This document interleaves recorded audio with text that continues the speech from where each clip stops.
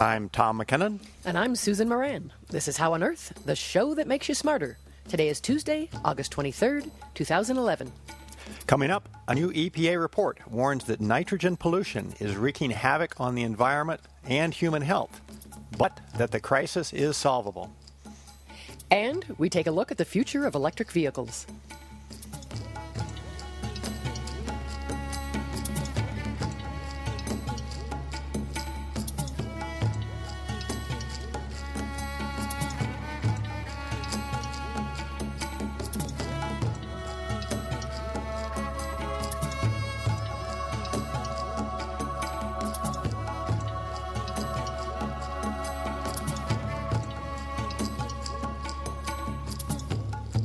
We begin with a look at some of the recent news in science.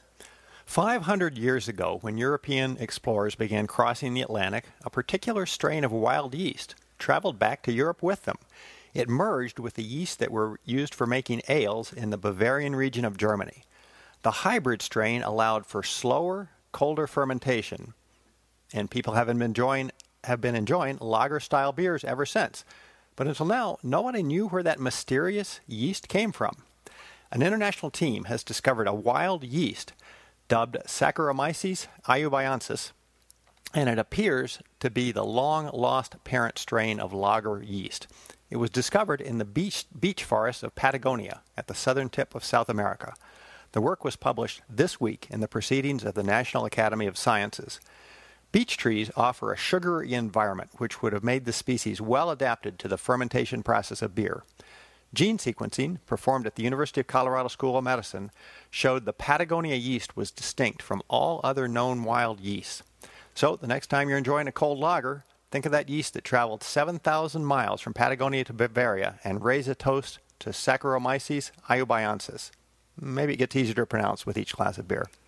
Café Scientifique kicks off its new season of Geek Fest next Monday night, August 29th at 6:30, with a special program devoted to the lasting legacy of Madame Marie Curie.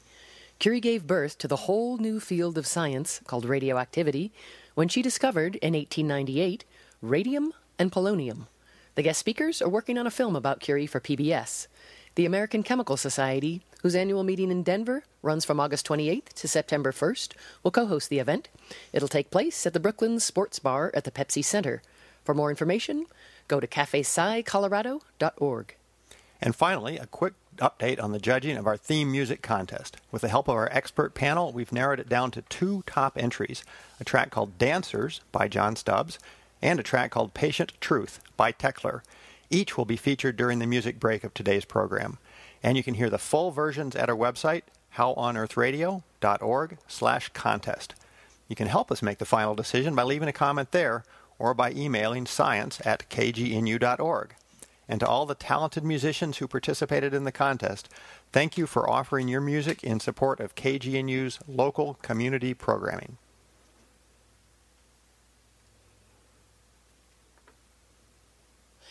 You're listening to KGNU's How on Earth. I'm Susan Moran.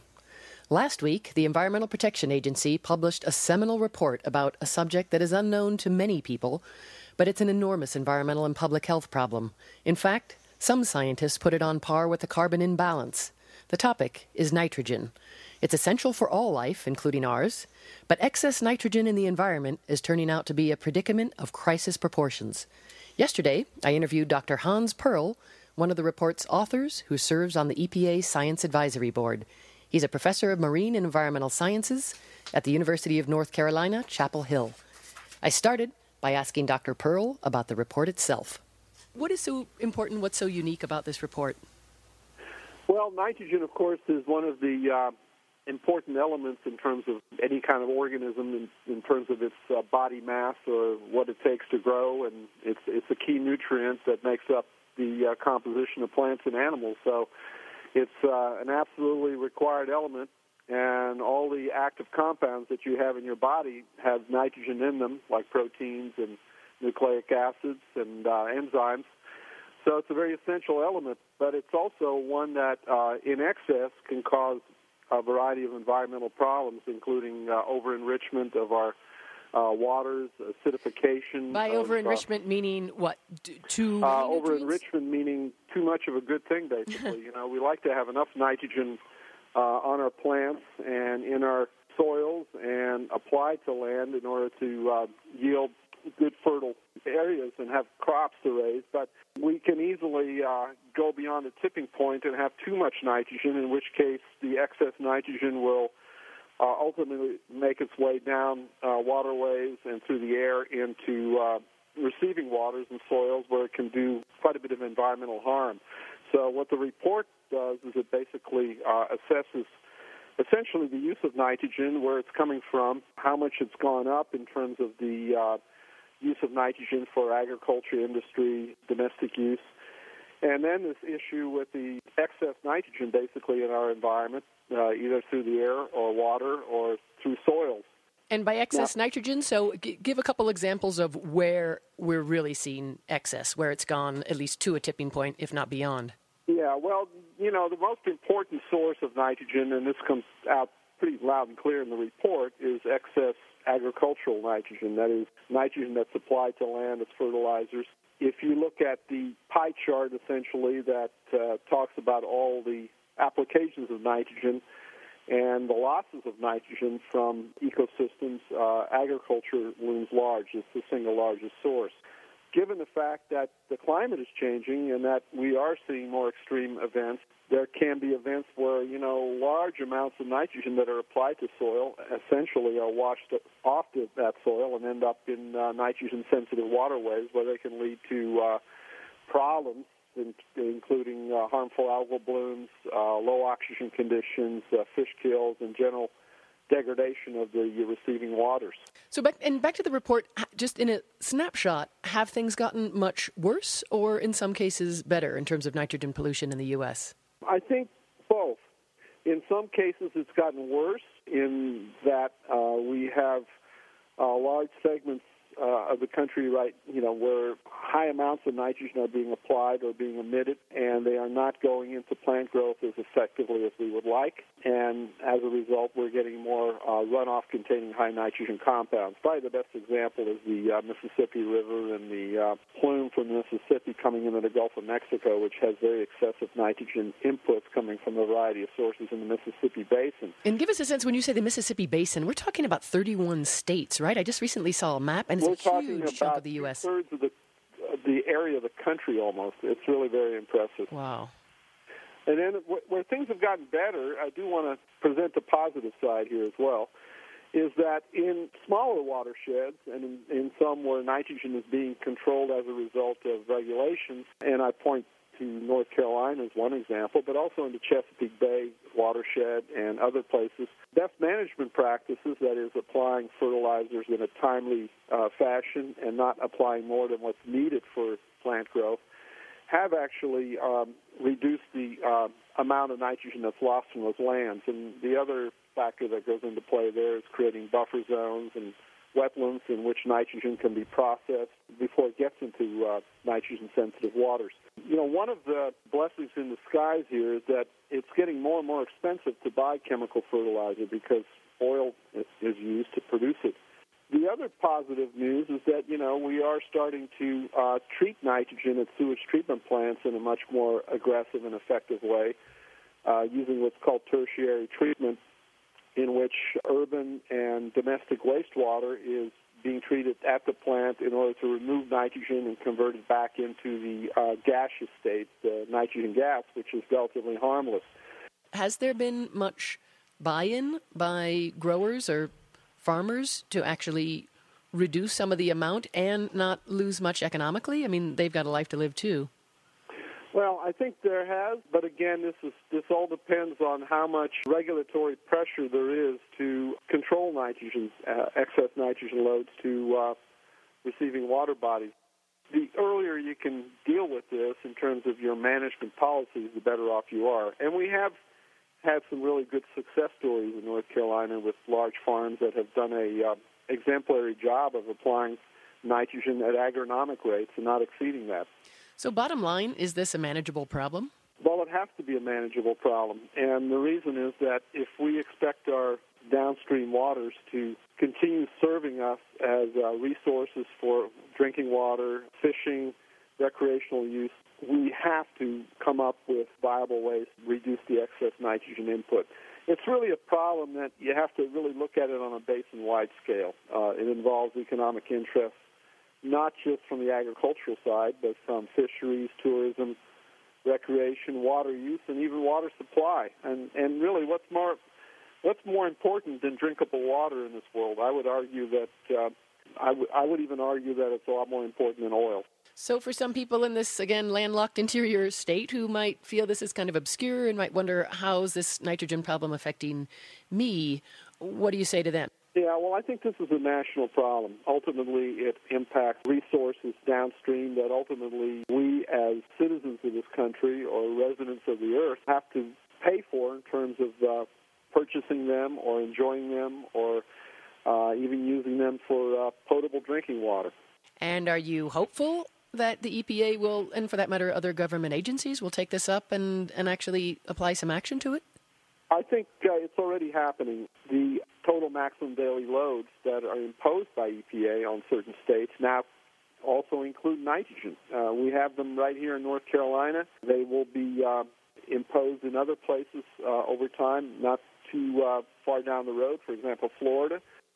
Well, so that's not all doom and gloom. There is some hopeful. Well, you have to be hopeful in this business. I wouldn't be in it if I didn't think that it would make any difference that we are looking at nitrogen, for example, on this large scale. And we put a lot of effort into the report to make those connections and make it a very integrative issue. And indeed it is. That was Dr. Hans Perl from the University of North Carolina, Chapel Hill.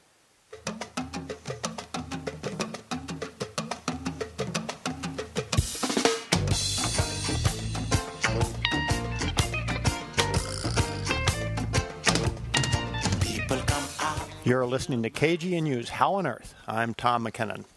Our reliance on petroleum-fueled vehicles can be blamed, at least in part, for a wide range of problems we face today, from local air pollution to global warming, the balance of payment deficits, to political instability on a global scale.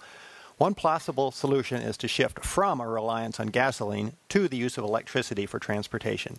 To discuss the electric vehicle issue, we have with us in the studio John Gartner. John is a senior analyst at Pike Research here in Boulder. John, welcome to How on Earth. Thank you for inviting me. Can you begin by talking a bit about Pike Research's role in the electric vehicle industry? Sure, thank you. Yeah, Pike Research is a clean tech market research and consulting firm, and my specialty, I work in the transportation practice focused around electric vehicles and everything that goes in them and connects to them. And so we provide industry reports as well as consulting services to the makers, customers, and regulators who are involved in the electric vehicle industry. Okay, so one report you've done that's caught a lot of buzz has been the projection of how electric vehicles will penetrate into the market. Can you tell us a bit about that report?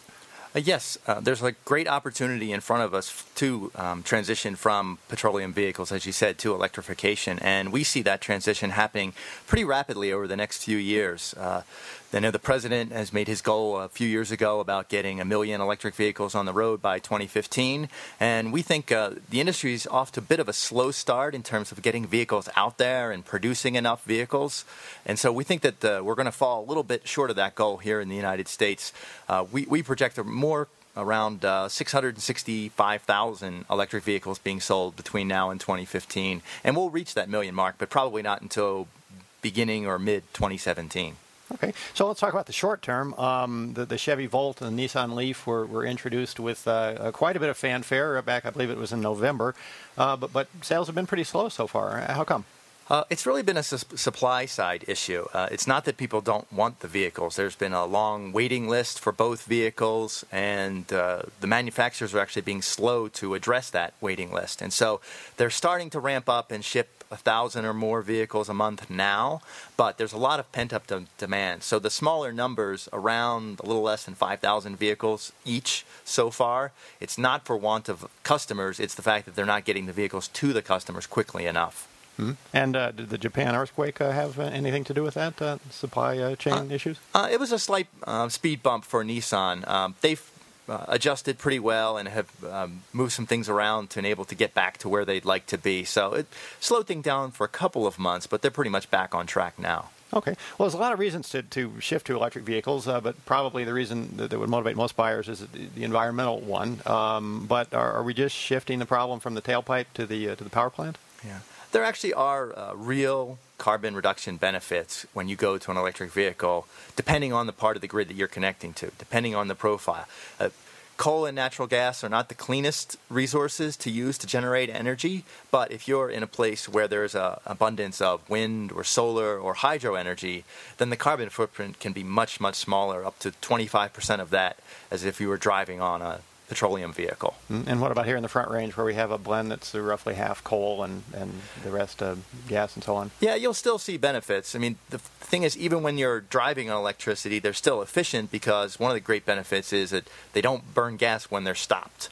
They don't burn anything. They don't use any electricity at that time. So if you are stuck in traffic heading downtown, while you're waiting there, you're not wasting anything. Whereas, obviously, if it's a hot summer day, you're idling the engine, you're using a lot more fuel. So they're actually energy efficient even when they are in motion, even if they are using some carbon from the grid. Okay, let's talk about the batteries. Lithium batteries were really the enabling technology that made this current boomlet, if you want to call it that, in electric vehicles take off. They're pretty good, but still they're nowhere near the energy that can be contained, say, in a gallon of gasoline. Do you see any breakthroughs around the corner, or will we be living with lithium for quite a while? Yeah, well, lithium is probably going to be the answer for the short term. There's going to be continued improvements. There's a lot of companies looking at this, a lot of billions of dollars of research trying to address the problem of energy density, allowing you to store more energy in the same size so that you can increase the range. Right now, the electric vehicles are somewhere between around 30 to 40 miles for a plug-in hybrid, for around 80 miles for a full electric vehicle. And we see that improving over time. The goal would be to get closer to 200 miles so you can get much closer to what you can get from the range of a gasoline-powered vehicle. So there will be improvements. I don't see any huge breakthrough where things are going to vastly change in 2 years, but I think incrementally, year over year, you're going to see the battery packs get having larger and larger capacity so people can drive further. And what about the safety of the batteries? There's been some highly publicized laptops with lithium batteries that burst into flames, and I believe there have been some buses in China that have had problems. Did you see safety in batteries being a big problem? Not really. I mean, the auto industry as a whole is extremely conservative in what they put in their vehicles. And so the example you gave about laptops, that was an older generation chemistry. And in fact, most of the automotive companies have been really conservative with the battery partners they've chosen to really stress safety. There's some battery chemistries that are being explored that might give you more power, but a little bit less reliability. And so they've chosen to go the safe route, and we expect them to do so. There are problems with all kinds of vehicles at different times. It's not to say that there will never be any accident regarding a battery, but generally the automotive industry's done its work and it's taken a real safe approach. Okay. Arguably, the biggest downside to an electric vehicle is just the range. As you said earlier, 30 miles, 80 miles. That's good enough for sort of 90% of our uses, but we have this range anxiety issue. Partly that can be offset by wide access to public charging stations, and I know you guys have done some research in that area. Can you talk about that? Sure, yes. Simultaneous to the vehicles getting out there, you're now seeing the first real widespread installation of charging infrastructure. A lot of that is benefited by Department of Energy grants. There's a couple $2 billion that are going towards charging infrastructure all over the country, and it's happening now. It's really important to give people that psychological safety net to say, well, yes, I might buy a charger for home, but if I'm around town and if I think I might be getting close to the edge of my range, that there is going to be a place at the library, at the rec center, at the shopping mall where I can charge. And that's happening right now. It's sort of a chicken and egg race between what is going to be more of installed in the next year. And I think the charging equipment will keep up pace with the vehicles. And how about here in Boulder? Do we have public charging stations? We actually do. There was a ceremony last week in South Boulder at the South Boulder Rec Center where 2 charging stations were put in right in front, and I believe there's a couple at the Alfalfa's restaurant closer to downtown, which is probably, if there's 4 charging stations, that might be 4 more than there are new all-electric vehicles in Boulder at this moment. Well, there's one out in the parking lot right now. All right. All right. And so on paying for the electricity, there's some issues. You can't resell electricity. The Public Utilities Commission doesn't allow that. Do these public charging stations have a way around that?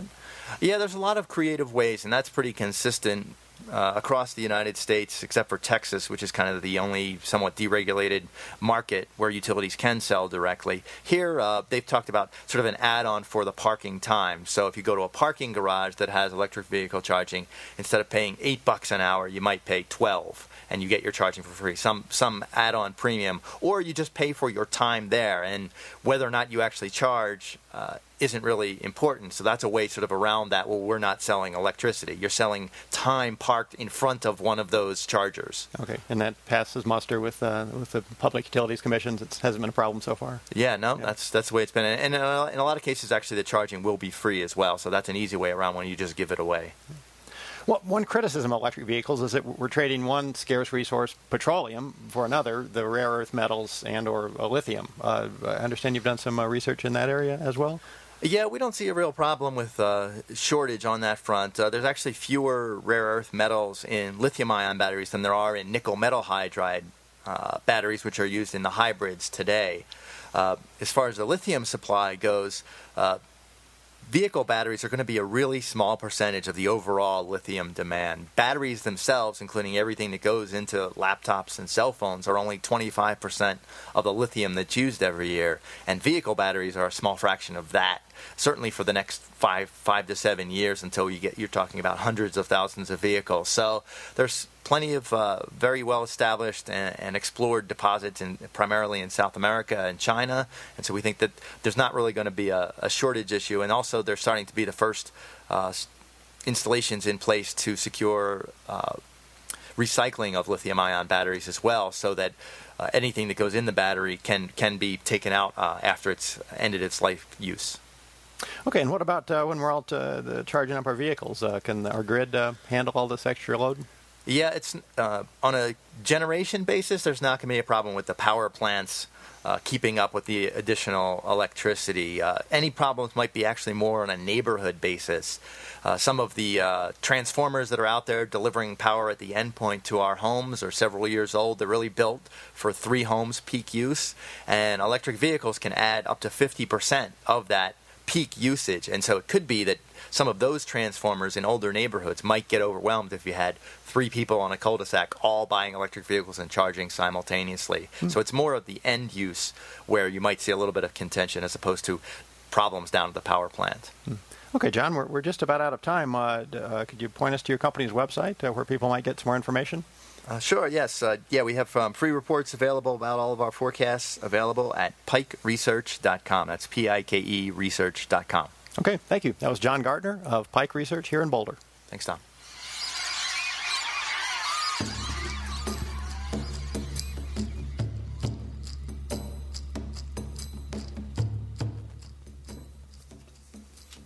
That's all for this edition of How on Earth. Our executive producer is Susan Moran, who's also this week's producer.